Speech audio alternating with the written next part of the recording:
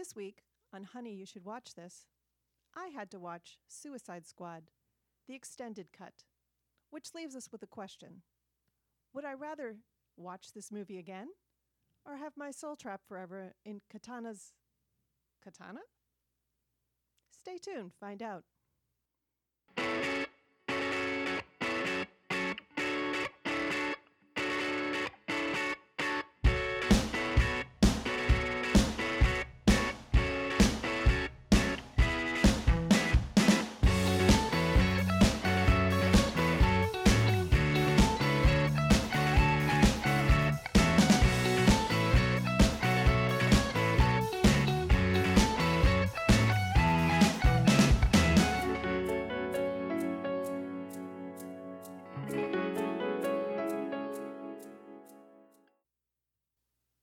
Welcome back, everybody. Episode number 2 of Honey, You Should Watch This. We had a few audio issues last week that we think we've corrected, and we're going to watch a movie that's nowhere near as good as what we watched last week. Woohoo! Yeah, you were happy. I could tell the whole time thrilled. we were on the sofa watching this together, you looked like you were trying to figure out which items in the living room you could stab me with. No, that's not what was on my mind, but good to know. Oh, okay. You were either really into it and intense, or you were trying to not laugh out loud because you didn't like it. That's what I got. I don't know. We haven't really discussed this too much yet, but I kind of have a feeling of when you're enjoying watching something, and when I laugh and you don't laugh, well, yeah, I know that we're going the wrong way. We'll discuss it, I think, a little bit later. I don't want to get too into it now. Will do. Suicide Squad is a 2016 American superhero film based on the DC Comics supervillain team of the same name. It is written and directed by David Ayer. It takes place 1 year after the aftermath of Superman's death. An intelligence officer, Amanda Waller, played by Viola Davis, convinces Washington, D.C. officials to allow her to assemble a team of dangerous criminals to protect the world against some of the greatest threats. The team consists of an elite hitman, Deadshot, who's played by Will Smith, former psychiatrist and current Joker's girlfriend, Harley Quinn, played by Margot Robbie, a pyrokinetic gangster, Diablo, played by Jade Hernandez, an opportunistic thief, Boomerang, played by Jay Courtney, a genetic mutant, Killer Croc, played by Adewale Ekunyone Abaje. I hope I pronounced that correctly. Well done. Wow. Well done. I had to listen to how to pronounce that name over and over and over I again. would have absolutely murdered that name. There is, and I probably still did, but there is a video on YouTube that tells you how to pronounce this name, and it just goes on a loop. It's really funny. For future reference, just so that everybody knows, when I refer to him in this podcast, it'll be called Crocagator Man. And the team is rounded out by a specialized assassin named Slipknot, played by Adam Beach. They are placed under control of Colonel Rick Flag, played by Ike Barinholtz, to be used as disposable assets in high-risk missions for the United States government. They all have a bomb implanted in their neck, should a team member decide that they're going to turn. They are joined by Katana, played by Karen Fukuhara. She is a Japanese swordswoman. If you did not tell by the name, that's why I had some of the problems, like why are you naming her after her weapon? It gets a little redundant. One of Waller's intended recruits is Flag's girlfriend, Dr. June Moon, played by Cara Delevingne, and she's an archaeologist who is possessed by a demonic witch known as the Enchantress. The Enchantress quickly turns on Waller for imprisoning her, and she decides to eradicate humankind with a mystical weapon. The team is then deployed to save the world from this powerful threat in exchange for reduced sentences at Belle Reve. Complicating things are Joker, who is played by Jared Leto, who is trying to extract Harley Quinn from the situation. The situation was in this? Oh, my God. You see that there pull? There you go. There's your movie. You see that pull right there? There's your movie. Higgy Show could be like, yo, look at my abs. And she could be like, oh, you're so much better than Mr. J. That's your movie. Yes, There's your I movie agree. right there. So Okay. why did you make me watch this, darling? You know what? I made you watch this because I was really pissed off at you when you burnt dinner that night, and I had to make you Oh. pay. Well, to be fair, there's not a lot of stuff that I've seen that you haven't seen. There's more stuff that you've seen that I haven't seen because of your availability to TV and my availability when I'm busy on Friday nights. Mm-hmm. So I was struggling to find something anyway, and I knew that you had not seen this, and I knew that you wouldn't watch it on your own. So I used this podcast as a weapon. As a weapon. As a weapon, and this will be our final episode. I thought it was a fun movie. I did not think it was a piece of cinematic brilliance. Mm-hmm. It's one of those movies that we have a mutual friend who will say, well, I enjoyed it, so I'm okay with it. We kind of go into movies wanting to see things and wanting certain rules and boundaries and, cinematic art and stuff. But sometimes you just have to watch a movie and go, okay, I get it. There's a shit ton of plot holes in this, and there's this problem and that problem, but I enjoyed watching it. I enjoyed it. It was just a fun superhero movie. It had its high points, it had its low points. It did some stuff really well. It did some stuff really badly. And I also thought that it might be a good movie for us to discuss because we'll probably disagree on a couple of things. Items will get thrown. Paper towels will be brought into it to clean up the mess. Just a typical Jeez. Sunday. Typical Sunday in the Bishop household. Okay, tell me. So let's get into it. Like, tell me 3 things you particularly enjoyed and found that made this movie fun. By your definition, you thought it was a fun movie. Well, it was a beautiful movie. It was easy to look at. First of all, it did win the Oscar for best makeup and hair, which I guess. I mean, Killer Croc looked like he took a lot of time to make up. Yeah, he did. But I mean, the costumes were great and the makeup was great. I thought what they did and they presented to you to watch was very good, which is not common in DC movies. DC movies seem to short themselves on, I mean, the straight up abomination that was Justice League CGI is just oh my God, this got that right. The second thing I like is there was several performances in this movie that I thought were really good. I wanted to smack Viola Davis. She was just pure evil. I thought Margot Robbie was fantastic as Harley Quinn. That's one of those Iron Man, Robert Downey Jr. castings that you get, as far as I'm concerned, where the person is perfect for the role. And you know what? Will Smith was Will Smith in this movie. Jay Hernandez did a great job. I thought Boomerang Boy was funny, but we'll get to him. I just thought, and even Joel Kinnaman, I thought that he did a fair job with what he did. So the acting was pretty good. The third thing was, there was some neat, fun stuff in it. It kind of reminded me a lot of the '80s action movies that I really liked, like when you have Arnold Schwarzenegger, punch somebody and take a seat, or The Last Boy Scout, where Bruce Willis says, "Oh, you hit him with a surfboard." There's like, "Surf's up, pal." Things like that. It's just the jokes were funny. The elevator scene where Harley was going up and she's fighting him, and then she gets to the top and they look at her like they can't believe what just went. And she's like, "What?" It was fun. It was just a fun movie to watch. It had its moments where you were like, "Oh God, really? You did that?" But it was fun. Okay, I'll buy that. Not everything can be, Silence of the Lambs. So No, and I wasn't expecting this to be Silence of the Lambs. as well, you should not have. I had issues with getting into the movie.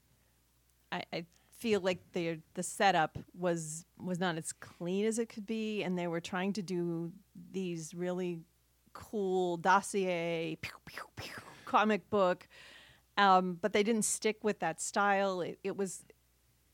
I felt like if you started this movie with Amanda Waller, because I felt like there's a lot of redundancy in them trying to get you to get to know these characters. And there's a lot of characters in this movie. Yeah. Well, let's be fair and put it on the table.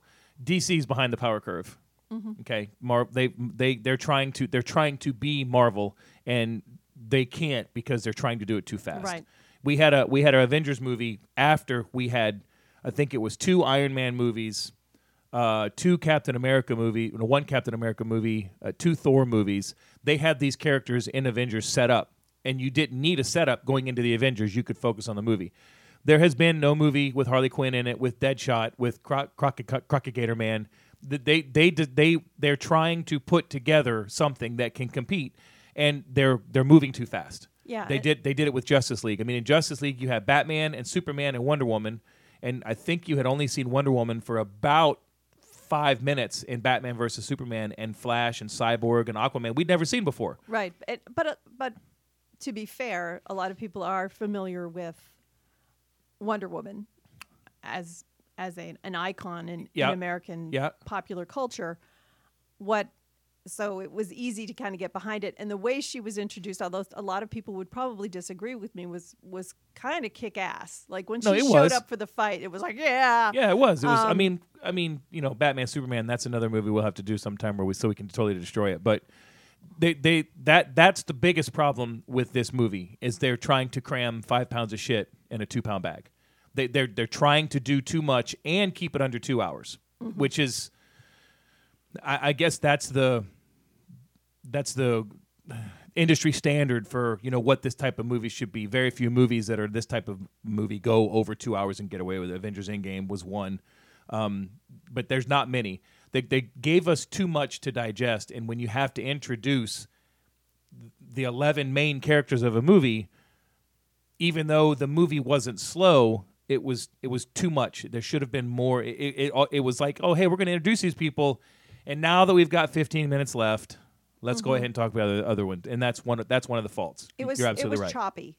It was really choppy, and you looked at me at one point going, well, at least you like the music in this, right? And you're right. I do like the songs that they presented. However, it was like when Best Buy first came to my area when I was in my 20s, 30s. I forget when Best Buy really made it kind of exploded throughout the United States. Early 90s. Early 90s. I remember going through Best Buy and hating it because it was, at that point, it was just so over-mediated. You had 1,000 TVs. They were all on something different. There was music playing. It was just too confusing. And I really feel like the way they used music to introduce some of these characters was a little ham-fisted. Like, oh, you don't own me. Yeah, okay, she's an independent woman. We get it. And that one. But you know what? That's what they're going to do with Harley Quinn. They did it with Captain Marvel. They did the same thing with Captain Marvel. Did they? They did. Oh, you haven't seen it yet. That's right. No, I haven't seen it. Oh, wow. I wonder what we're going to watch next. I'm kidding. See, to me, when Best Buy opened and blew up in the early 90s, that's where I used to go to worship. Yeah, that's true. Because... Yeah, exactly. Because I remember taking you to Best Buy the first time that I took you to Best Buy, and I thought I was going to have to call an ambulance for you as we walked out of there, because you were like, "That's too much. I don't like it in there." You didn't like Best Buy. Remember? Yeah, I know, but that wasn't the first time I went to Best Buy. First time I took you to Best Buy. Oh, okay, all right. Yeah, there you go. Confused. Sorry. Okay. Sorry. Tangent. That's off. We'll deal with this on our own. That was a problem. But iconic songs, even if you use them heavy-handedly, it's still an iconic song unless it's Nirvana. Then you can have it. But compare it to the way that it was used in Guardians of the Galaxy, right? And that was a little bit more. The music was a little bit more diegetic because it was put to Peter Quill, right, and was his part of who he was as a person, his personality, what made him want to listen to these songs. I just kind of felt. Again, and was choppy too. Like if you had time to explore this, which you didn't, and I think that was DC's biggest mistake. I mean, because there still is an appetite for a Harley Quinn Joker movie, and there would have been an appetite back in 2016 for it because Harley Quinn is a really popular character, even though they haven't put her in a film before. And I think that you really would have had some time to build these characters because Jared Leto gets this. Oh, he was the worst Joker, and I think it's because when you look at the other films that have or other media that has used the Joker, so you're talking about Nicholson, you're talking about Heath Ledger, you're talking about Mark Hamill, even you've had time to kind of get to know that character, and the way that they edited it was so choppy. You really didn't know, do I like this version of the Joker? Do I hate this version of the Joker? They were just kind of shoving him in wherever they could. And had they been able to build that, I think Suicide Squad would have been much stronger as a film overall. But it did well at the box office, so... Well, the biggest issue with the Suicide Squad is that they marketed this movie for about 6 months as a Joker Harley Quinn romance, and it's not. Honestly, it's not a Joker Harley Quinn romance, and Joker and Harley Quinn. It's not a romance. Honestly, the only part Jared Leto should have been in this movie was at the very end. The very end, he breaks her out, and that's where it should have gone. Because that would have been... It sets it up. That would have been almost a M. Night Shyamalan Lama Lama Ding Dong moment where you're like, holy crap, I can't believe they just brought the Joker into it, but they didn't do that.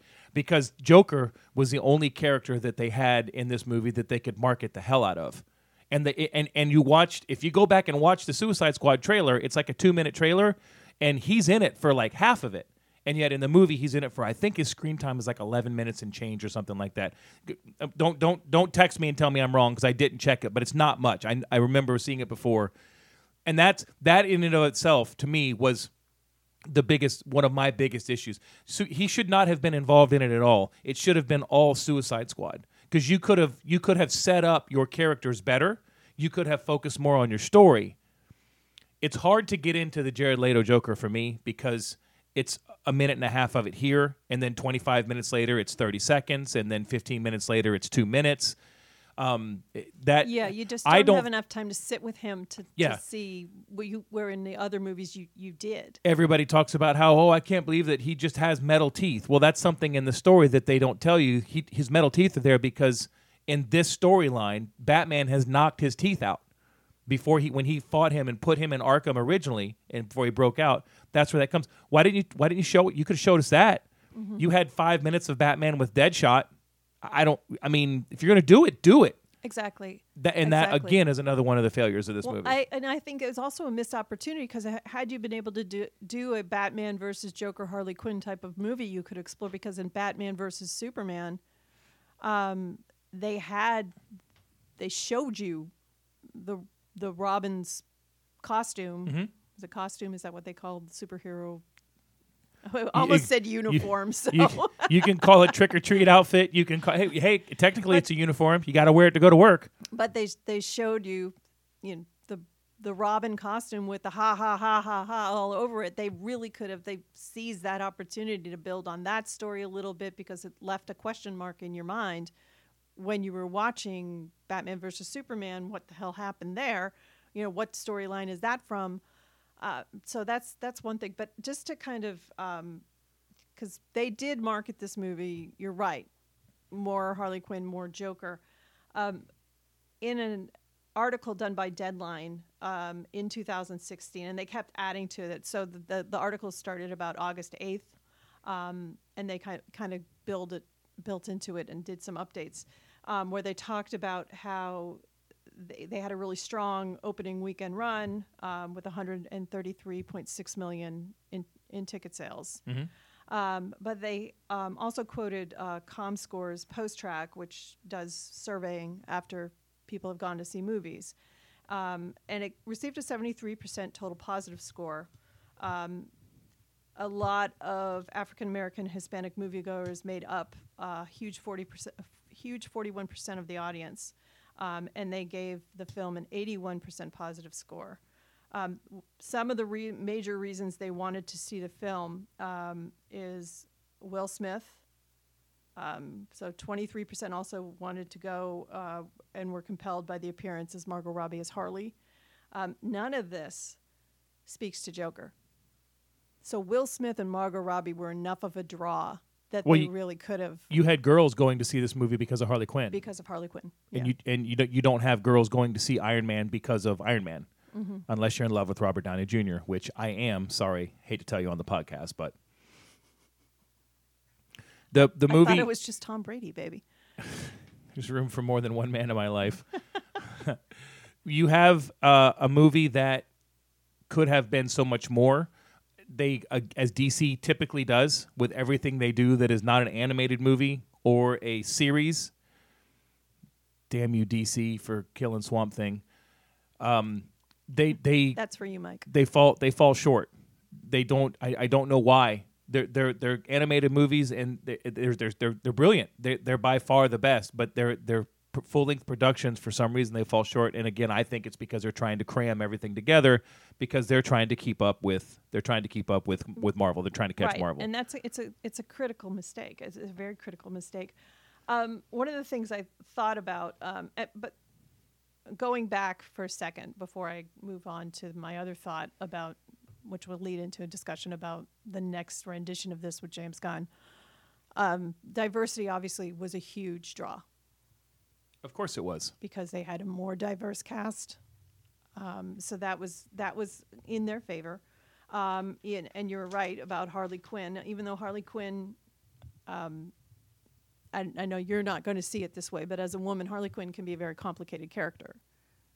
Why wouldn't I see it that way? All women are complicated. Quite vexing. They can be quite vexing. Well, I think it's hard to look at a character, one that's being as hypersexualized as she was in this movie. I don't know what that means. That's too many syllables for me.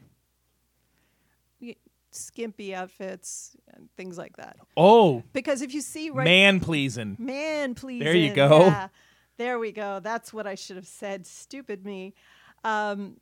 If you're looking at the Birds of Prey trailer, and that's a film that is directed by Kathy Yan.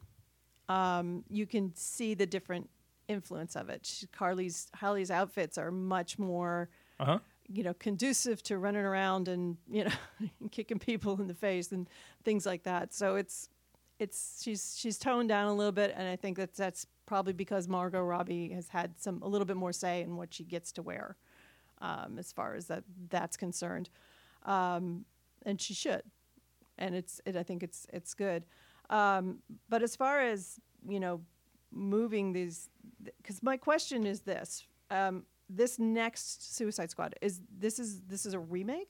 No, it's a reboot. It's a reboot. And there will be no Deadshot in it, from what I understand. Okay, so it's not a part 2. No, it is not a part 2. It is a starting over.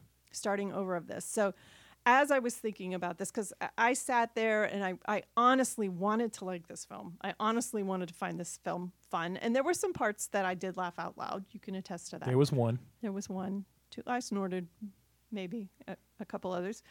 But I kept thinking to myself, what other movies have I seen that have had big, complicated casts that have done this better?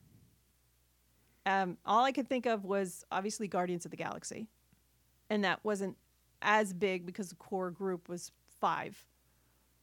But still, they did a better job of taking these diverse people and putting them together more cohesively in a way that you could kind of get behind. So it's no wonder they're picking Gunn for this. But, I've also thought Ocean's 11. Yeah. So I don't know. I just kind of felt like it could have been, watching this the whole time, it could have been done much better. Well, of course it could have been done much better. I mean, but what could have been and should have been is gone. This is what we have to deal with here. I don't know. You have the dialogue was a little weak sometimes, even though some of it was funny. The dialogue was a little weak, but again, my throwback to the classic 80 action movies. You're the disease and I'm the cure. What a stupid ass line, and everybody knows it. Everybody knows what movie that line is from. But I laughed out. That's why. I mean, the comedy in it's very man driven. The comedy is. The stupid things, the big Australian guy who wants to fight and stuff, and he's got a pink unicorn on him. I mean, it's just a little stupid stuff. Which is totally stolen from Deadpool. Of course it is.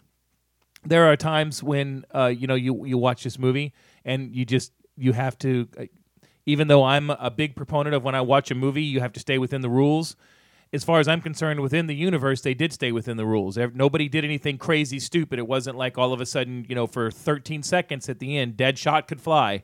Everybody stayed within their power, within their zone, minus a couple things that we'll get to. But I mean, it just kind of is what it is. You have to look at this movie and say, you know what? I can't dissect this like it's a Citizen Kane or a Godfather. It's just I'm gonna go sit down. I'm gonna grab my popcorn. I'm gonna throw my Milk Duds in there, and I'm gonna have a good time, because that's what this is. This is like you said last week, a shoot 'em up, bang bang, and that's what it is. Stuff's blowing up. It's pretty on the screen. It's that movie is like I'm a 3-year-old, and the movie is a set of keys. That's what you got going on there. It's not a cinematic masterpiece. No, I definitely not. But even the scenes where, I mean, I think the scene that I did enjoy the most was when they come across their first battle, so to speak, this crazy mealy-faced army that Enchantress has created. And that shot was killing it. Killing it, man. Killing it. And I think but even then, the action in it wasn't enough for me to really get swept up in what was going on. It was nothing over the top. It really wasn't. It's hard to believe that Harley is just as effective. There's a better word than Deadshot, because she has a baseball bat. I mean, Crockett Gator guy, I guess he's really strong, so he can kind of rip their heads off. Boomerang guy, get close to me so I can cut you with one of my. It's there. You really could have done, in my opinion, everything they did with a team of elite platoon of. You could have ended this movie with a bomb. You could have just dropped a bomb right on top of them, because that's essentially what they did anyway. The bomb came from the bottom. They're but that's it. Let's move on to other things so that we can talk about things that we might have liked, things we might not like, not what it could have been, what it couldn't have been, because I think we've already stomped that in the ground. Yeah. I did not like the Joker nightclub scene. That's not Joker. Joker's not. He's not a. What word can I use to describe him? He's not a gangsta. That's the word, the best word I can use. He doesn't run a nightclub because he enjoys music and watching Harley Quinn dance. He is like the complete opposite of that. He's with his shirt unbuttoned down to his navel with gold chains on. That to me is not Joker. That's Joker is the guy that was in the plane shooting a solid gold gun, laughing while he's shooting at people. Joker is the guy to me that showed up and went at Ike Barinholtz's character and sits down on his lap and he goes, "I like you," and he's patting him on the side of his face. That was a great scene. Funny scene. That was a good scene. That's Joker. He's not a nightclub guy. So I don't know why they decided they needed to put that in there. If they needed that feel, I don't know. We could have completely eliminated that. It just felt creepy. He's like, "Here's my girlfriend." I'm just like, what are we going after here, right here? Yeah, that's that. Well, I thought about that because I didn't understand the point of that scene either, but that was pretty much segued in by Amanda Waller saying, heaven help the person that just, this is the queen. So how is that a diss? Like, I'm giving you her. I don't want her. She's your lady. You're going to fuck me up because if I take her. I mean, it was a catch-22. Really, they were putting this guy in. And that's the only reason that I can think of that they did it, because that is Joker. If you do it, I'm going to kill you. And if you don't do it, I'm going to kill you because I'm going to kill you. That's the only thing I can come up with. It was just a super weird scene. I liked Will Smith in this movie.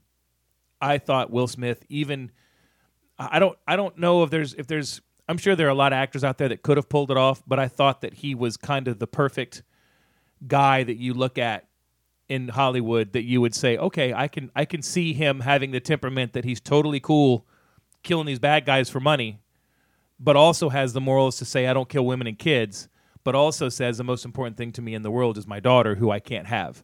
I thought that they, I don't know who else you would have cast in that movie. I can't think of anybody else that you have cast in that role. I'm not coming up with anybody off the top of my head, but he was serviceable. It wasn't one of his finest roles, but he was. He was Will Smith. Yeah, his finest role is a movie I can never watch again. And that's Happiness. Pursuit of Happiness. Yeah. Pursuit of Happiness. Yeah, that was a rough watch. That was hard. Very rough watch. So good though. What I thought and what I wished I'd seen, because we had talked about this too after we watched the movie, is a little bit more of that black and white, I only do this for personal gain. I only do this for personal gain, because you get these couple of scenes where you're supposed to have Flag as your lawful good character. And that's a Dungeons and Dragons reference yes, for you guys out there, though. Yeah, but it's made its way into that's why I love my wife. It's made its way into the general zeitgeist, right? And then you have Deadshot, who neutral? Yeah. Very neutral character. Lawful neutral. Lawful neutral. And they're supposed to Oh be... my God, I'm making myself out to be such a geek right now. You are. Thank you. I appreciate that. I've worked hard. You are a geek. So they're clashing, and every time, and this goes back to your comment about, bad dialogue. Every time they get in a clash, well, you kill people for money. They're really trying to build that conflict there, and I think it really needed more of that black and white in Will Smith's character. But it's Will Smith. You got to make him kind of likable, kind of lovable, because that's Will Smith. And then Flag's character, and I was really surprised that I did not notice this guy or recognize this guy, the guy who played Flag, from other things that he was in, and in really good things. Yeah, he's an accomplished actor in accomplished movies. Why don't you read some of his credits off? He was in RoboCop, 2014. Mm-hmm. What I would have known him for is he was Will Conroy in House of Cards. Yep. I did not recognize that. Those were the only two things that I've written down, but because those were the things that stood out to me. There are a few other things I can't remember. Do you? Not off the top of my head. I know that he's kind of he's like a character actor, so he blends in really well. So you don't realize, when you see Will Smith in a movie, it's like, oh my God, it's Will Smith. Mm-hmm. When you see Joel Kinnaman, he's one of those guys that's in it for 20 minutes, or he's a ghost. He really is. He blends in really well. Yeah, and but this character was so flat, and they were trying to make this contentious relationship, which wasn't as contentious as they wanted it to be, kind of your Iron Man versus Captain America. That's kind of what I felt. They wanted you to like him because he was a soldier, and as a Marine, I always support and root for guys in movies that are soldiers. But here's a guy that's like, oh, I can't believe that you would do that, yet you're banging the girl that you're supposed to be taking care of. So you're good with that. You are literally lying to the entire team, the entire movie. Mm-hmm. What you're doing is fucked up, because even at the end he goes, "Yeah, I've about had it with her ass too." Or no, it's at the beginning when they start shooting, when Deadshot shoots, and he's like, "Yeah, you get used to it." That he knows what he's doing is dirty and underhanded, but he looks at Will Smith and goes, "Oh, you shoot people for money." Well, guess what, dude? You do so too. Do you. You just make a hell of a lot less because you work for the federal government. So, yeah, but they did not put any development into Flag. They're like, he's the greatest special forces soldier ever. No. That's Arnold Schwarzenegger. Sorry. Back up just a little bit. Slow your roll. You do not diss the Arnold. Yeah. So you're right. The writing was probably an 11th grade English project at some school in California somewhere that's, a liberal arts school, and they're like, hey, we have a contest. The person that went, there's your script. Because there's a lot of plot holes in this, not even with just the writing, with just the straight up story itself. The thing that killed me, because you were talking about this, when he gets in this relationship with June Moon, who is also just boring as hell. In real life? I don't know, because whenever I see Cara Delevingne in anything, I'm just like... You said that to me as we were watching it. I don't know anything else that she's been in. I haven't seen her, but I mean, just listening to her in interviews and stuff like that, she has been in, where is she, Cara? She was in Paper Towns. Never heard of it. Is it Valerian? Oh, Valeria and the City of 1,000 Planets? Mm-hmm. Or is it the planet of it? It's the City of 1,000 Planets. Just listening to that name right there, that should tell you about that movie. She's currently in, and I might want to check this out because I've been seeing good things about it. There's a show called Carnival Row. I think it's an HBO. Yeah, that's with Orlando Bloom. Oh, Isn't that the Orlando Bloom one? I don't know. Maybe not. I could If be it wrong. is, I'm definitely checking it out. Gee, why? Is Is he going to be hypersexualized in that movie, or is he going to get to wear long coats and top hats? I don't know. I don't know. I like me some Orlando Carnival Bloom. Row. Okay, so that's where I got you. But I've seen interviews with her. I think when she was doing Paper Towns, and she just seems so disinterested in the process of even being. And some actresses don't, and actors don't like those junkets and things. But it was just like Maybe the one you saw sucking was the her 38th of the air day. out of the room. Yeah. I don't know. I just felt that was it. But you brought that up, and I laughed because in that first scene where Waller's talking about how she's got control over her special task force, and then she talks about Flag, and she's like, "Well, yeah, now he's in love with June Moon, so I've got even more control over him." How does it really? I mean. Again, Love is not a, it's so the Amanda Waller character is crazy. completely underwritten. The Enchantress is completely underwritten. You're right. It's they again 5 pounds of shit in a 2 pound bag. Right. They didn't give you the depth and of the characters, and they couldn't because these characters all could have standalone movies. They legitimately could have standalone movies. I mean, we talked for 5 minutes yesterday, and I already have the plot and the story and the synopsis for a Deadshot movie. It's that easy. And Harley Quinn has her own movie coming up, essentially. Does, yep. So you're right that is a problem. But they don't give you it. And even Katana, she's well, I mean, her name's Katana.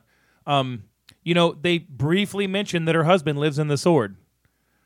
Okay, and why? That was 30 seconds that you could have given me. Lives in the Sword with all the other people she's Yeah, killed. yeah. So what's that like? I mean, maybe she's setting up like a costume party or something so that he isn't bored in the afterlife. I don't know. And it's the way they did it. All right, hop on. She hops on in her little skimpy outfit, and he goes, "Oh yeah, you don't want to let her kill you because her sword sucks your soul." Yeah, that's just pretty much everyday conversation. That's how it's bad. I get it, but that's all right. To me, the ride through it was it makes up for it. I'm picking on it. I made you watch it, but I went into this movie with extremely low expectations, and I watched this movie for the other podcast, Top 5 for Fighting.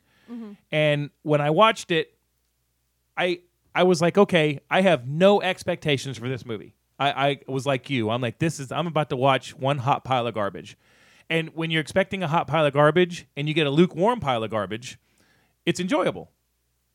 When you're expecting something to be fantastic, like if there's ever a sequel to Step Brothers, you're going to expect it to be a gargantuan, and you're going to watch it and you're going to go, because it's almost impossible to live up to that. The Godfather 3, the Phantom Menace. You're expecting all this greatness, and even though they're acceptable, it's not. So so the movie, how it performs with you is based on your expectations going in, except for you didn't like it. I didn't like it. I didn't. I wanted to. I really did. Tried to. I sat there, going comic book film. This is comic book film. Comic book film. Okay. All right. Okay. Still not getting it. Yeah. Well, if you and it's. And you know me. I mean, one of my favorite films, one of my top, snuck into my top 10 was, Guardians of the Galaxy 2. Love that movie. Yeah, it's a great movie. Great movie. Well, Kurt Russell. Enough said.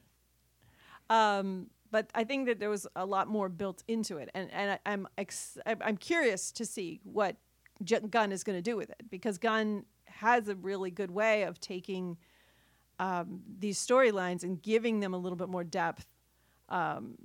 Guardians of the Galaxy 1 and 2 is essentially about a family, which is what they tried to kind of ham-fist into the end. A Suicide Squad, I'm here, I'm doing it for my family. And you and I both watched the How It Should Have Ended, where they were like, really, family? Did we just meet like today? Family? Acquaintances, maybe? Well, all I can assume is that it will not be, as you said, on a global scale here, because these aren't. None of these people are superheroes. They're just actually normal people. Diablo, you could say, he's a metahuman, I guess, because of the way he can control fire. He's an X-Man, whatever you want to call him.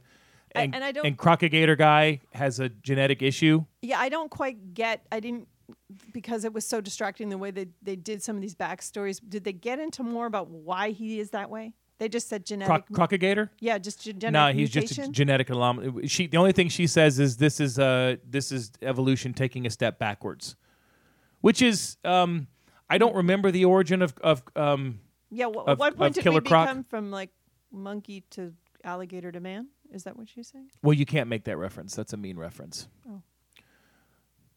Yeah, let it sink in. I know. I didn't Killer- mean it that way. I know, you no, I know know. that. No, but it's just saying that we went from this. If you believe and follow evolution, you went from amoeba to fish to this to monkey to human. Going to the crocodile, it's a step sideways, or it's but it is a step backwards technically. Maybe, I don't know. Again, it's just bad writing. Yeah, I mean, I guess if a group of humans, normal humans without any sophisticated weapons, came up on a group of killer crocs, the killer crocs are going to win. So maybe it's not a step backwards evolutionary wise, but regardless, that's all the explanation she gives. I don't remember. I'm not as strong in my DC knowledge as I am in my Marvel. I don't remember if they have an origin story for Killer Croc. I do remember that he is one of the bigger villains in the Batman universe. And what she said was right. Batman was actually able to kick Killer Croc and get him out of Gotham, and he had to go other places and hide, and he kind of became his own guy. But none of these guys have, they're not Captain America, they're not Thor, they're not, they're not Captain Marvel. They're just normal people, with the exception of Enchantress, who is, she's a borderline god, if you want to get right down to it. So to have them show up as just normal guys with just normal bullets and a Louisville Slugger. This is like you said. It's too much. It's too much on a global scale. They saved the world. They shouldn't have saved the world. It should have just been straight up. Save the city. Save the city. Infiltrate. Get out. Blah blah blah blah blah. Extract the thing. And gun something smaller. Gun might focus on that a little bit more. We'll see who he uses. I guarantee you the only person that he uses it's the same. I bet is Harley. I'm thinking he picks a different set. Yeah. Maybe Killer Croc. But I looked it up on IMDb, and there's only a couple of characters they are have being listed super so far. tight-lipped about this. Really, Marvel's got a lot of eggs in this basket. They need something. They need something to save their ass right now because DC or Marvel? DC. Because even though Joker has been massive, it's not. That's DC's Black. They're calling it the Black Universe. That's not Suicide Squad. So. We'll see. James Gunn he's pretty much lifted himself up in that elite level of filmmakers. I won't say anything bad about it until I see it, and I think it's 2021, so we're not even going to see anything of this until probably late next year, probably summer. But still, there's got to be some better writing and some better storytelling here. We certainly hope.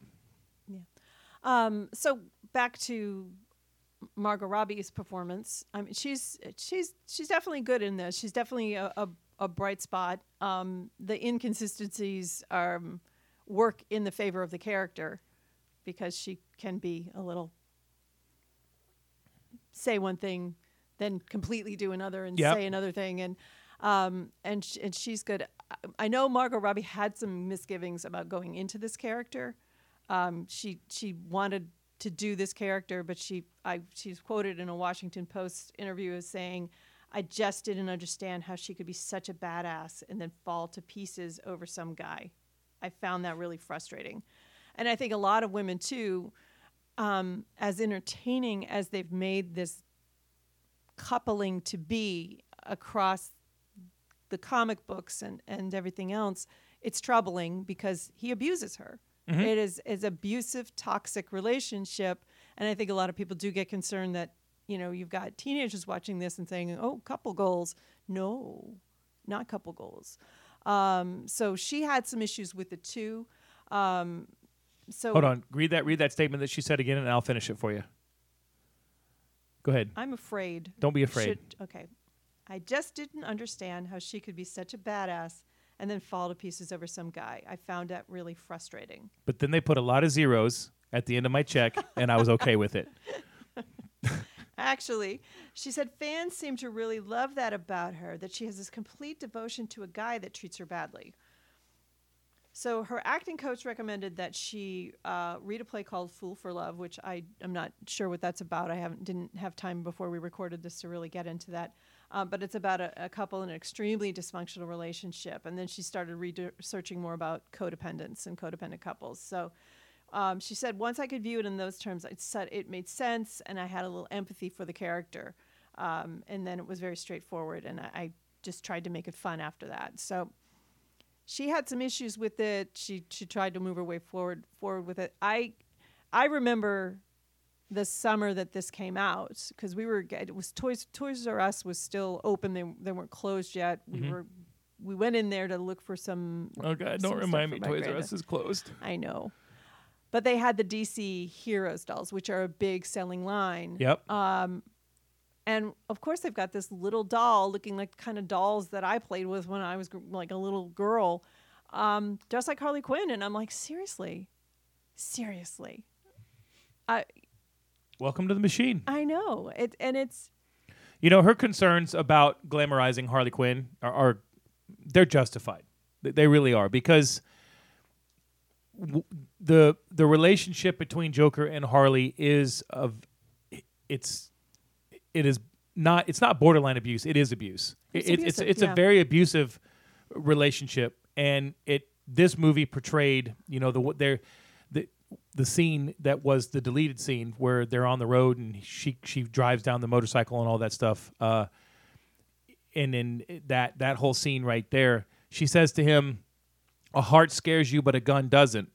That should be there should be a siren going off in your head at that point that you got to get out of here, right? Mm-hmm. Unfortunately, that's not the case in this country or in the world, really, and it's not justifiable and it's not acceptable. But it's very common. It's in a lot of movies. It's in real life. I mean, how much did we hear about Chris Brown and Rihanna? Oh, tell us more.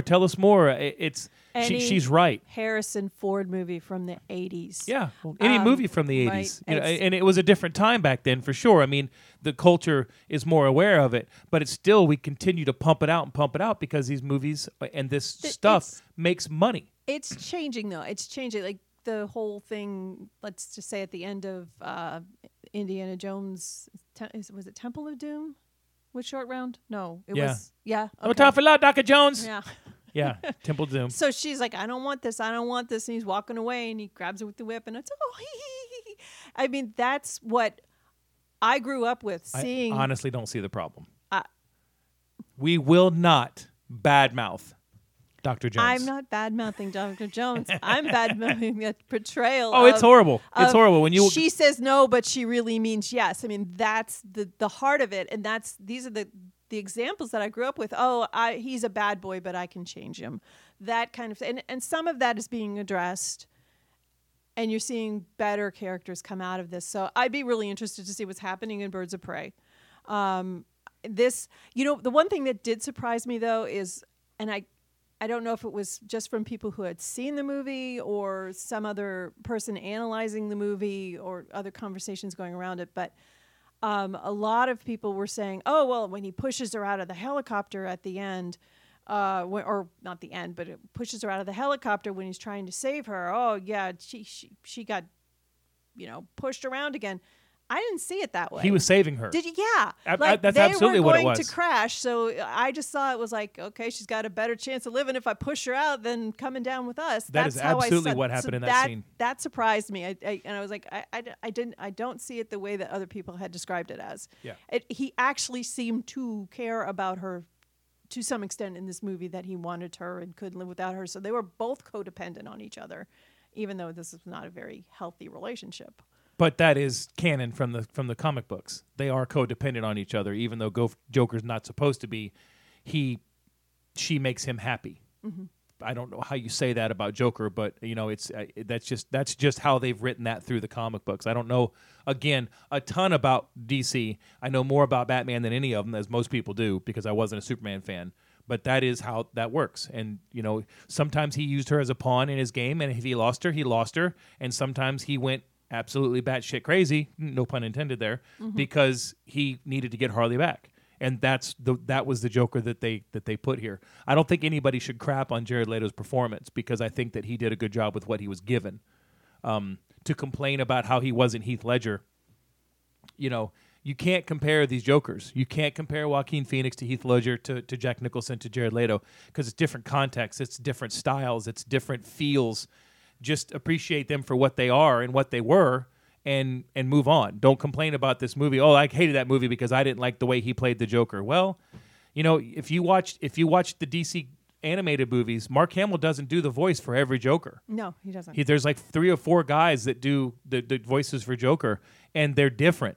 If you watch them and understand them, they are different. It's not just the sound; it's the inflection and the meaning. They really take these guys. So I don't think the Joker himself ruined this movie like a lot of people did, but that relationship that they had there was pretty much spot on from the comics. They gave us canon, which I give them some respect for that. I don't know why Harley Quinn is so famous because she really is not a good role model. But on the other hand, little girls don't have very many role models coming out of the comic books. Yeah, are you going to compare her to how they represented certain characters in the whole MCU? And you look at a character like Nebula, okay, who I hated. I didn't care for that character. I didn't think she was very interesting.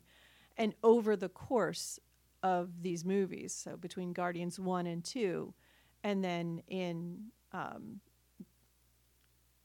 Infinity War and in Endgame, they really built her into a character that the audience really cared about.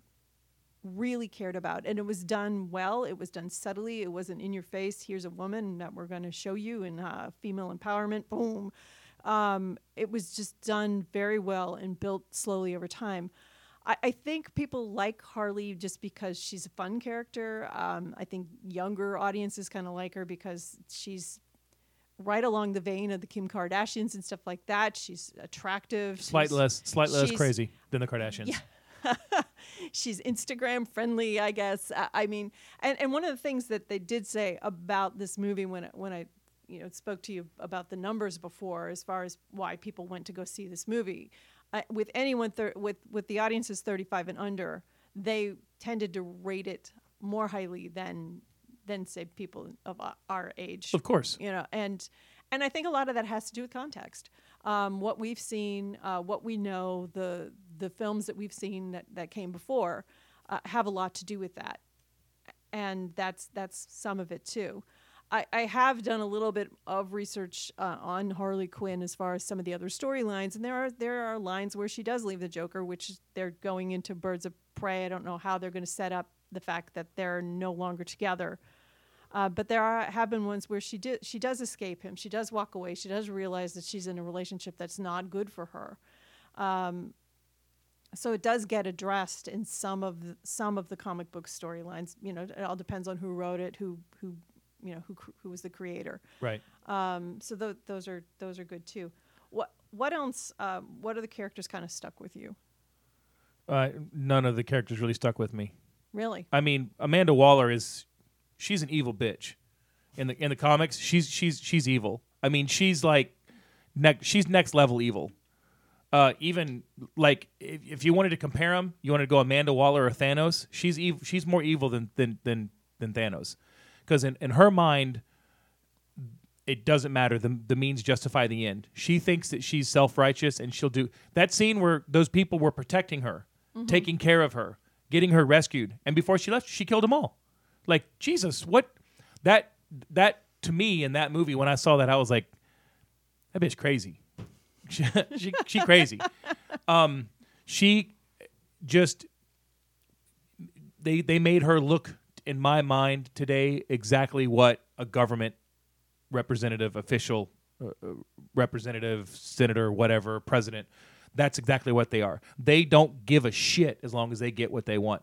She was cold, and these people did what they did, and she goes, I'll give you 10 years off your sentence. He's like, 3 life sentences? You gave me 10 years?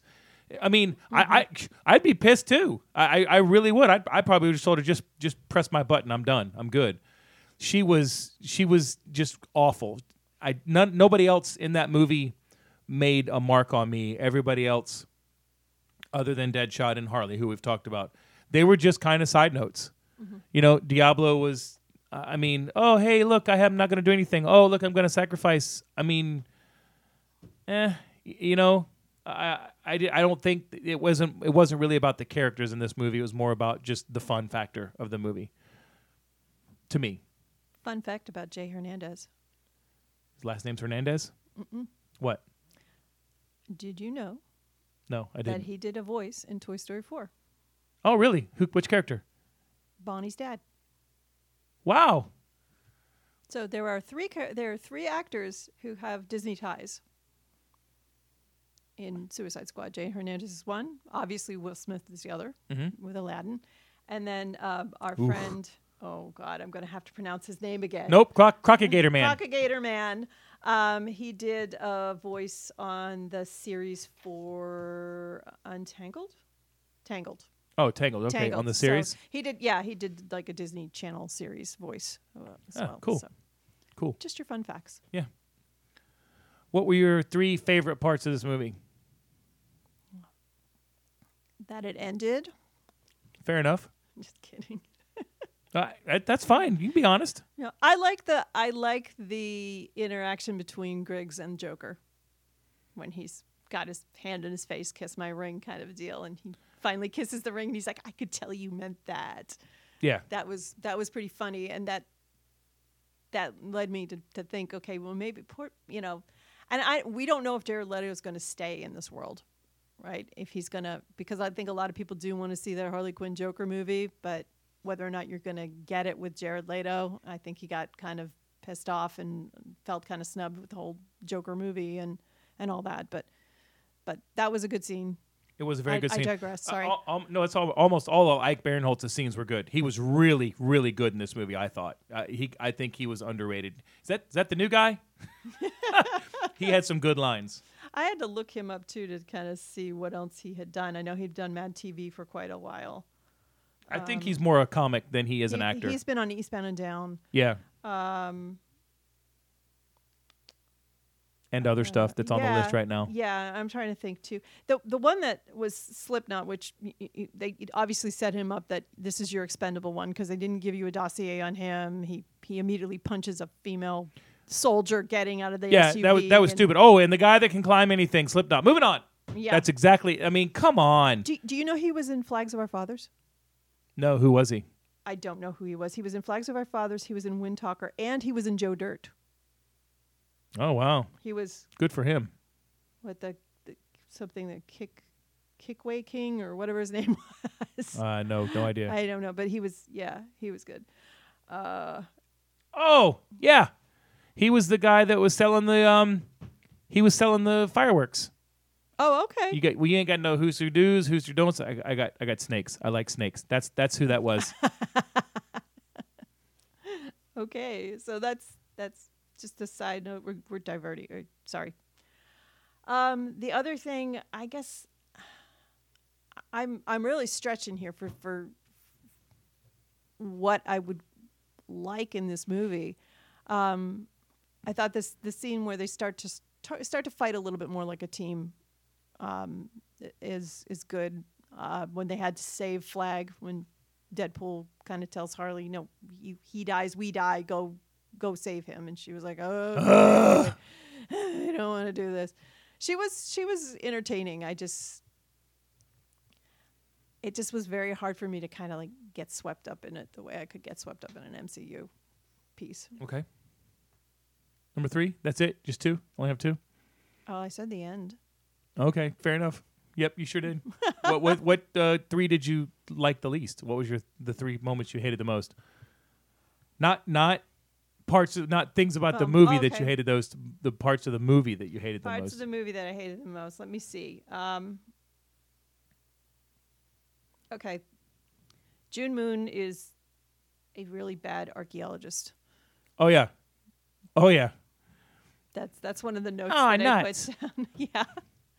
Archaeologists wouldn't just go, "Hey, what's this?" Snap. You rip the head off of it. And they wouldn't go alone. Most likely, no. Yeah, you'd have a team with you. So that's kind of silly. I thought it was funny when they were doing the dossier on Harley Quinn, and she said, "Oh, and she's the Joker's girlfriend," and I'm like, "Isn't the Joker's girlfriend a villain too? Wouldn't she have,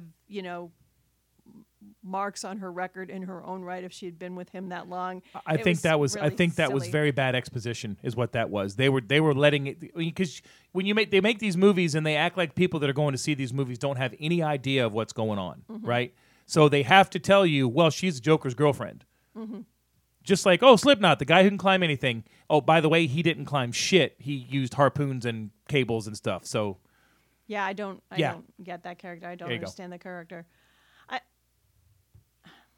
And like I said, I didn't like this trying to set up conflict between Flag and Deadshot, and it didn't ring that there was this. It was like, well, you do this and you do that and you lied to me, but it didn't feel like either one of them was really invested in that fight. There was no. It was so detached, so didn't like that. Gotcha.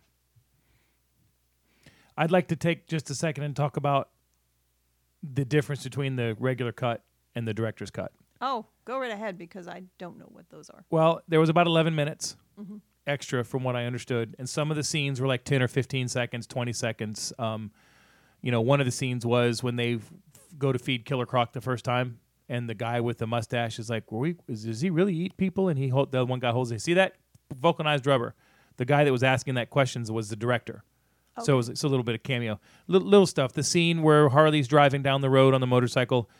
I don't understand how you make this movie and the director's cut isn't the cut that you put out. I get that some of it doesn't really matter, but almost all of it does. From my understanding, the scene in the bar where they decide that they're going to quit and then they decide that they're going to go back out, that scene was like 2.5 minutes long, apparently, in the theater. And there's nothing in that scene that should have ever even thought about being cut. That's the first time that you actually have the ability to give a shit about these people. That you realize that they're just either misunderstood or have made mistakes, except for Harley. She's flat out wacko. But because of what happened to her, not because of that's who she was when she was born. They cut this out. I don't think you can watch this movie and appreciate it at all. And I think that's one of the reasons that its score suffered the way it did between critics and fans. I mean, it made a lot of money. There's a lot of crap out there that makes a lot of money. I don't think if they want you to be invested in these characters the way they are, don't cut out the development of the characters. And don't give me this crap about how, we did it because of time. Nobody would have given a shit about that 11 minutes. Now, if it had been an hour and 11 minutes, that's different. Well, it kept changing hands over who had editing over that. Sorry, I just had a cat jump in my lap. Oh, yeah. Because they gave it to the Trailer House to edit at one point. I mean, whatever. But I'm not saying that you're what you're wrong. But I mean, DC was so freaked out over this film that they effectively probably made it worse than it could have been. So this was billed on the DVD as the extended cut. So that was one of my questions. Is it the extended cut or is it the director's cut? It's the director's cut. It's director's cut. So we're looking at this as director's cut. Okay. Yeah. But again, okay, so you gave it to somebody that you weren't sure that should have been editing it. Take some ownership of your properties here, DC. For God's sakes. I mean, how can Warner Brothers constantly fuck these things up? Constantly. Well, I think they're underestimating their audience. And that's kind of some of what I felt like in some of these character introductions, that it was when I said some of the music and stuff like that was so ham-fisted. It's just like, trust your audience and trust the actor to do a good job with it. I felt the same way with Black Panther with I can't think of the villain's name right now. Killmonger. Killmonger. Completely wasted. I felt like you have your motivations as your villain. The villain has motivations. This is what helps keep the plot going forward, right? Because you have antagonist and your protagonist. They both want different things. There was an overt line with Killmonger that was, there's a bunch of people out there that are getting screwed over that don't have the same resources. I want to even up the balance. And actually, I want to give them more. I want to arm these people who have been disenfranchised. That was his overt motivation. Now, inwardly, he's pissed off because his father died. He basically has been kept away from his people, the Wakandians. Is that the Wakandans? The Wakandans. Mm-hmm. They had him play that both on the outside, instead of letting it build and then that internal anger coming out in like that final battle. And I just felt like you're not trusting us to get this about this character. We saw what happened to his dad. We saw what he was left behind. We saw that would make a man angry. I just don't get it when they don't trust the audience to be smart about these things. And I really felt that DC, in this case, and a lot of other cases too, they just don't trust their audiences to get it. And it's frustrating as a viewer. Yeah. Because, show me, don't tell me. Don't consistently feel like you have to tell me and repeat these things unless they're going somewhere. Right? Don't show me something and have it mean nothing later. And we had that conversation about, Boomerang loving his little pink unicorn. And you see him keep putting it in his jacket at least 3 times. And then he gets that knife thrown at him, and the thing that protects him is the money. It would have been much better payoff if it was. Oh, it would have been funny. Unicorn. It would have been hysterical. Yeah, but a stuffed unicorn isn't going to stop a knife from a otherworldly beast. This is a comic book movie, so I'm willing to suspend my disbelief if you do a good enough job of telling me the story. Maybe it could hit the eye. Maybe it could have hit the eye on the unicorn. Well, it's just like in Deadpool. The thing that stops the bullet is a coin that you get in an arcade. Really, that's not going to stop a bullet either. But we all believed it because it was Deadpool. No, that could happen. That happened to me last week. I was at Chuck E. Cheese playing skee ball. Shit got real. It's crazy. We just can't take you anywhere. Nope. We cannot take you anywhere. But you understand what I'm saying? I understand exactly what you're saying. And I feel like Warner Brothers just doesn't have I don't know if they don't have the faith in their directors or they don't have the faith in the audience. And that's what was really frustrating to me about watching this movie, because I did want it to be good. I do want to see these films. I didn't mind the Superman when they rebooted Superman with Henry Cavill. Mm-hmm. And I thought, okay, this is going to be interesting, Batman versus Superman. But that film just drained the life out of me because they were too busy trying to show you things and tell you things that establish motivations that we already know. Martha. What? Martha. You know someone named Martha too? Oh, we're friends. I understand. I get it. There's a lot of things that are wrong, and there's a lot of things that Warner Brothers does wrong with these franchises. I've said it's because they don't have the working capital that Disney does. They can't afford a failure, mm-hmm. and it's like you have to make this decision, and if you get this decision wrong, it's really gonna hurt. So you're like, okay, blue, got it. Wait a minute. What if it's red? Oh, okay, red. And then 20 minutes before the essay goes, oh shit, like wait, blue, it's gotta be, yeah. It's and blue. then they get catapulted. Yeah. Yes, they get catapulted off red, the bridge. No, blue, yes, woo! But that's what I see here. I see them. That's what Warner Brothers does with these movies, with the exception of Joker. They take these movies and they're like, well, they might not like this. Well, no, they will like this. No, they won't like this. Well, you gotta pick a lane. You gotta stay in it, and you gotta go. Yeah, don't try to be another studio. Definitely don't, especially one that is now owned by Disney. Just don't. Well, Disney can afford to make a mistake, and if they do make a mistake, they've got.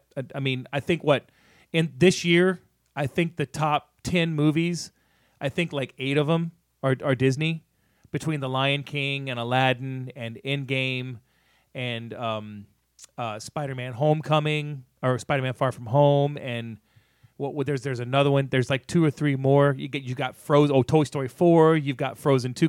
They can make a mistake. If something fails, they're like, okay, whatever.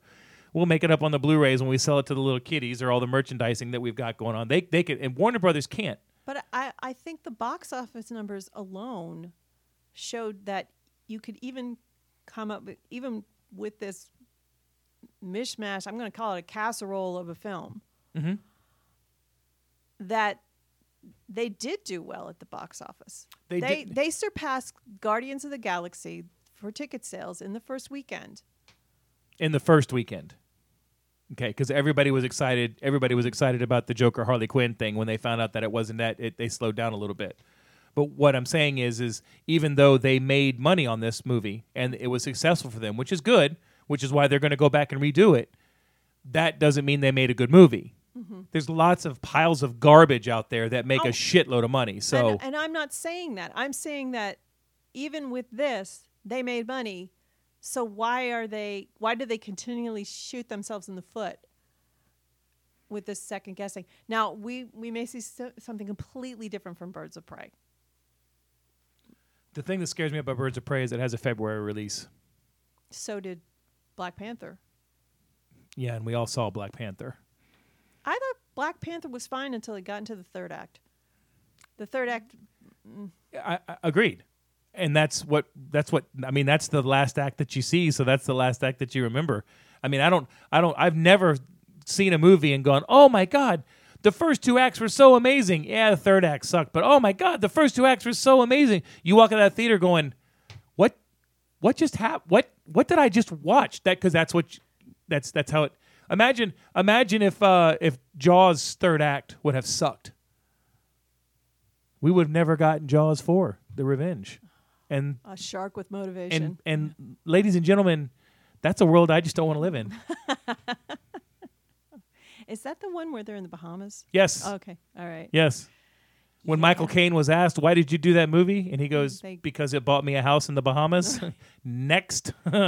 Money. I did it for money. Yeah. Good old Michael Caine. I want to move on to I have questions. Okay. I have questions. Do you have questions? I have questions. Sure. Okay.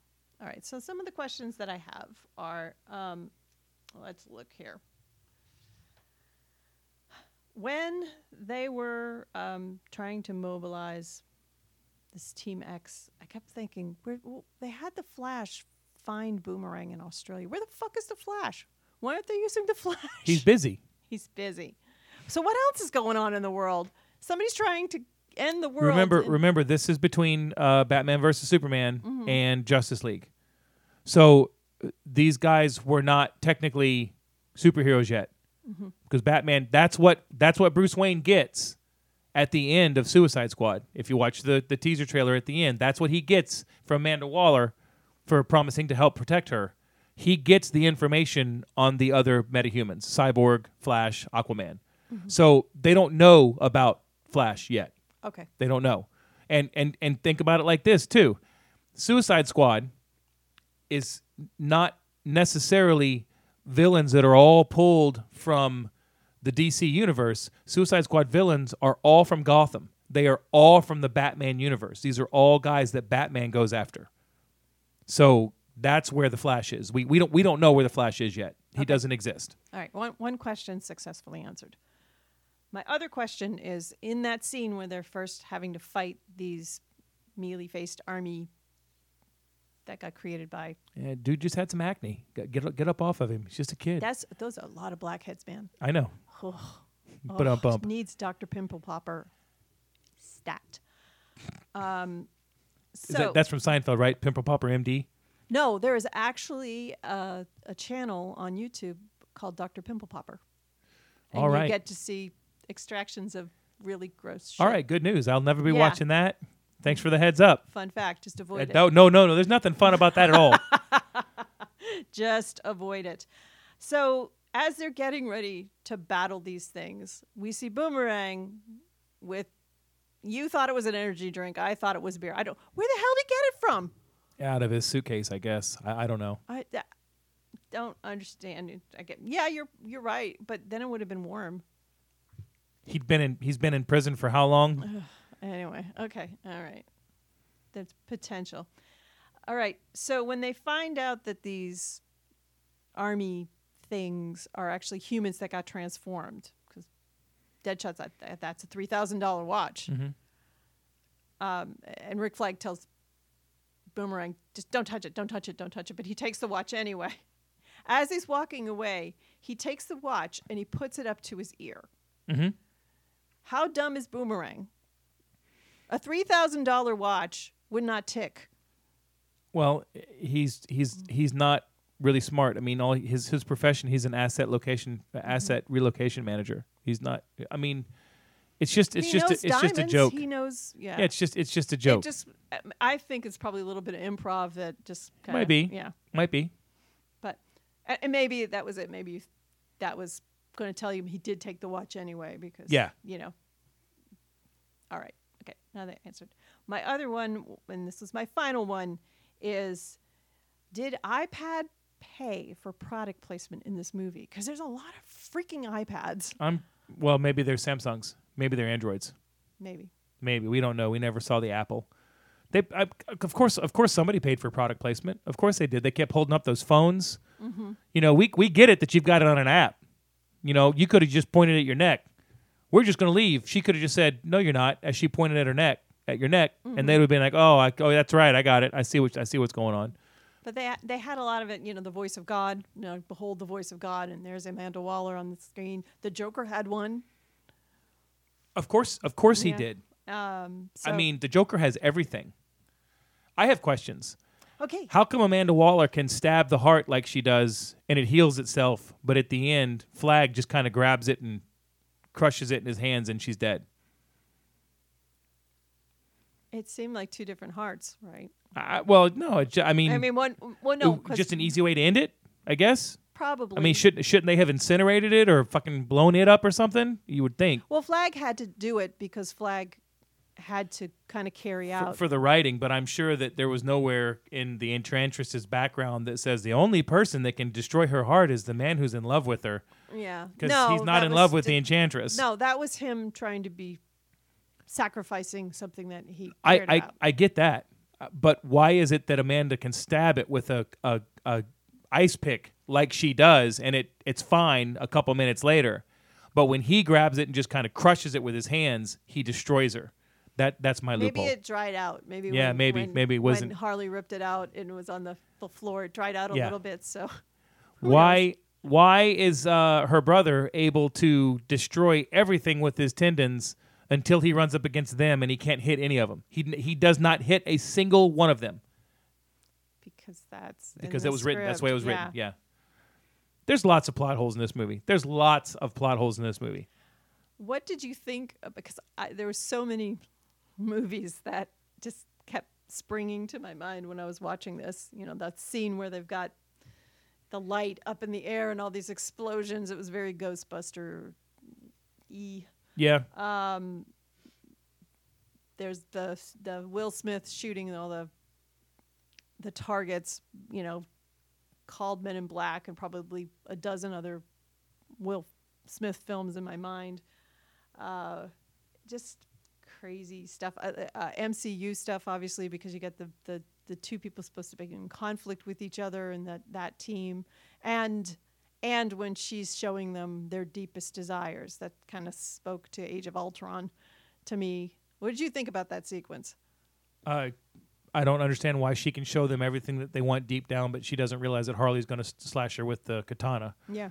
I mean, if you know everything, you know everything. It is what it is. It was just a way to end it. I mean, it's not like Thor could have thrown, Heartbreaker or Heartseeker or whatever it is, Stormbreaker, and hit one of them. You don't have any super duper ability from any of them. She's already beat the dog shit out of them a couple times. She fights them and stops and fights them and stops, and they're not any closer to beating her. A bomb took out the big guy. Why didn't they just fly in, an F-22 over and shoot a couple of heat seekers down? And I don't know. I don't know. Maybe it had something to do with Diablo suddenly realizing what this was and breaking that spell. Maybe Maybe. I mean, I don't know. it is what it is. I you did think Jared Leto looked pretty slamming in that suit. Which suit? In Harley's little flash that she's in. Oh yeah, he looked like a normal individual, yeah, didn't he? Very, very suddenly Seymour. Yeah. Yeah. So. I don't have any questions because I just blew him off. I mean, really. Like, okay, my question: how are we going to defeat this guy? We left a charge down there. I can send a team of SEALs. I can learn to talk one day. I can send a team of SEALs down there, and we'll just do that. Where the hell did they come from? You got nobody else in this city to rescue anybody or do anything, and all of a sudden 3 SEALs in full scuba gear show up with a complete knowledge of the I mean, that's yes, there's a lot of plot holes in this movie, but if you're going to question, I will take a lead from somebody that we talk about movies quite a bit with. If you're going to question the fact that 3 SEALs just showed up out of nowhere, let's talk about, the woman that's making this nuclear bomb behind her. Oh, what a coincidence. Oh, you've showed up. My spell's ready. Yeah, they're making a nuclear bomb out of what? No, she's just casting a spell that's going to allow her to destroy stuff. Then how are they going to blow it up? They're not going to. That's why did the bomb destroy? There's lots of holes. There's lots of questions in this movie. It's a superhero movie. There's always lots of questions. I don't understand. This movie's crap. Why? Because nobody can fly. Okay, yeah, fair enough. Movie over. Movie over. You can't really fly. It's all CGI. That's it. Anyway, so. Would you watch this again? Well, let's go back to the first question. Would I watch this again, or would I rather have my soul stuck in katana? Depends on who's in the katana, man. Right? Like, who am I spending the rest of eternity with? Apparently quite a few people. Yeah, well, it looks like some bad dudes are in there. Yeah, so. but when you kill the bad dudes, since they were possessed and it's their soul, do you get the original person? But she also killed the people that were the responsible Yakuza. for The Yakuza. Yeah, so you have to imagine that she's killed some undesirables before. So can I watch the movie again, watching YouTube videos on my iPad? I don't know. There's plenty of iPads around apparently. Yeah, tons of iPads. Joker's got one. We know. They come in very handy. Yes. Would you watch it again? Not voluntarily, no. Okay. Oh, well, then you're welcome. I'd probably watch it again since I own it. You bought it? $5. Oh. It was $5 at Target. I bought it with the night I went to get Endgame. It was sitting right next to it. It was $5. I'm like, all right, okay. maybe that was some genius in the store going, okay, all right, everybody's coming in for Endgame. Oh, Let's get rid of this. That's exactly what it was. They had all the superhero movies lumped together around Endgame. Right. They had DC and Marvel. They had all the Marvels on Blu-ray. I wouldn't buy it on 4K. It's a movie that I'll be sitting here at the desk working, doing whatever, and it'll be on in the background or something. That's it. I mean, I'm not gonna invite all my friends over and go, you have got to watch this movie. Would I have been disappointed if I'd have seen this in the theater? Yeah, I would have. But, Now, the new one, the one that's coming out in 2021, there is more of a chance I think I'd want to see it just because of I'd want to see what James Gunn did with this story. Yeah, I need more information before I can commit to that. The Warner Brothers movies have just left me. Yeah. That's all I can say. I mean, everybody told me how good Aquaman was, and I watched Aquaman, and you know what? It was all right. It was probably, in my honest opinion, it was probably a better movie than this movie. But I liked Suicide Squad more because this movie was more fun. I am honestly not excited to see Wonder Woman 84. I'm not.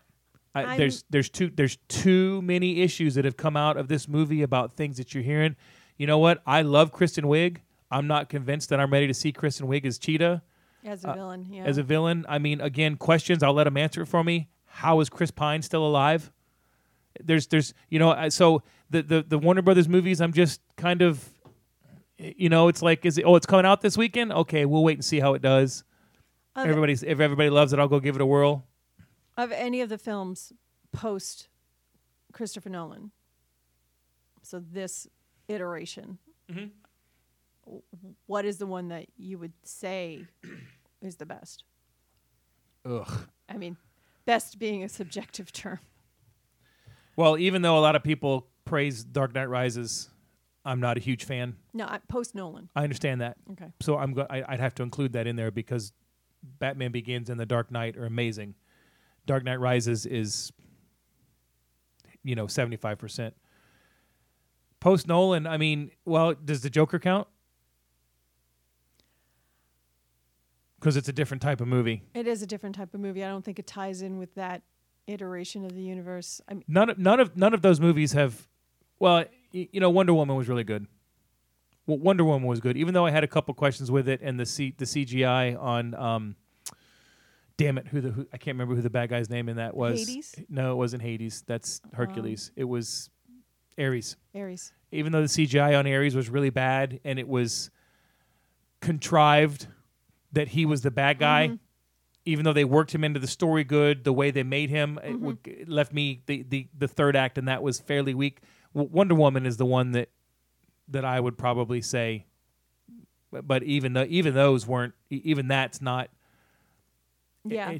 The I ratings feel the same that it got from critics and fans, in my opinion, were nowhere near what that actually was. I had severe problems with it, even though it was again a fun watch. It had the most promise, and it had some really good parts to it. But I agree with you. I think a hero can only be as good as its villain. Yeah. The one exception I would say is Shazam. Right, because Shazam Oh had shit! a different. That but one, this is far not, and away. Yeah. Shazam, far and away. I forgot about Shazam. Far and away the best of post Nolan. Right, but Shazam really isn't tied into this line, so to speak, of movies. Sure he is. Who walked in? Who was in the last scene in Shazam? We think it was Superman. It was Superman. Yeah. But I feel like the villain in Shazam was so weak. But the only thing that made it that much enjoyable was him figuring out his powers and having fun with it. Yeah, the villain was underdeveloped. Was great. He was underdeveloped in Shazam, way but underdeveloped. that's still that movie for what it did and what it gave you and what it wanted to be, it nailed it. It absolutely nailed it. I would have to say that. Okay. Anything else? Nope. All right. Just what do I get to watch? What do you get to watch? Well, I figured, even though when the next one comes out, it will be post Halloween, that we probably ought to give horror a little spin. So I hate you, Kenny. I hate you, Kenny. All right. So I want to give you a choice All right. because I know horror is not your thing. Okay. Okay. So I'm going to give you a choice of Babadook, All right. Hereditary, Okay. or Rosemary's Baby. I picked Smokey and the Bandit. You know what? I think we need to do Rosemary's Baby Okay. because that's a critically acclaimed. There's a lot of that's a. I'm gonna watch Hereditary and Babadook eventually anyway, but Rosemary's Baby might be good because you know what? Hey, who doesn't want to watch a movie from 1976? Actually, it was in the 60s. Even better. Well, I hesitated about throwing that in there because I don't want to just keep picking older movies. Well, that's for all you. right, That's why I but- gave you a choice. But that's what this is about, right? Isn't this Okay. about? I mean, it's an older movie, but it's got a lot of street cred, and it's a movie. You know, it would be like me saying, "Hey, you need to watch Taxi Driver," and you going, "Oh, it's an old movie." It's a movie that's got a lot of it's. There's a lot that's based off of it. So let's do Rosemary's Baby. I'll do All right. Rosemary's Baby. So you Maybe- heard it, folks. Maybe on our Instagram this week we can put up our definition for gaslighting. What he's referring to, just so we're not laughing at an inside joke that if you're still listening at this point, you don't understand. We talked about horror movies on Top 5 for Fighting, the episode that is coming out the week of Halloween. And Today. It's coming out. It's coming out today. It's coming out today, but it won't be today when people listen to this. So Correct. The week of Halloween. But it's actually coming out today. So when you listen to this, it came out today. So anyway, we started talking about our top 5 and spoilers Rosemary's Baby is in my top 5, and we talked about the character of Guy Woodhouse and how he gaslights his wife, and that apparently Mike has a different definition for gaslighting. So tune in, find out. You'll enjoy it. We laughed quite hard. I enjoyed this very much. I can't wait to watch Rosemary's Baby. Yay! I think. I think there'll be parts of it you like. There are parts of it when I watch it that they're aging badly, but it's still a good watch in my mind. So still got street we'll cred. see. You might not like it. Who knows? Find out. Yeah, Next episode. Next week. Thank you very much for listening. Thank you. I am gbishop72 on Twitter. I am T5FF_Angel on Twitter. I'm also under Marketing Angel on Instagram. You can find the shows on Twitter at Honey Watch This, on Instagram at Honey Watch This, and on Facebook. We are currently now on iTunes. We are on Spotify, and you can find us on Podbean. That's awesome. Have a wonderful week.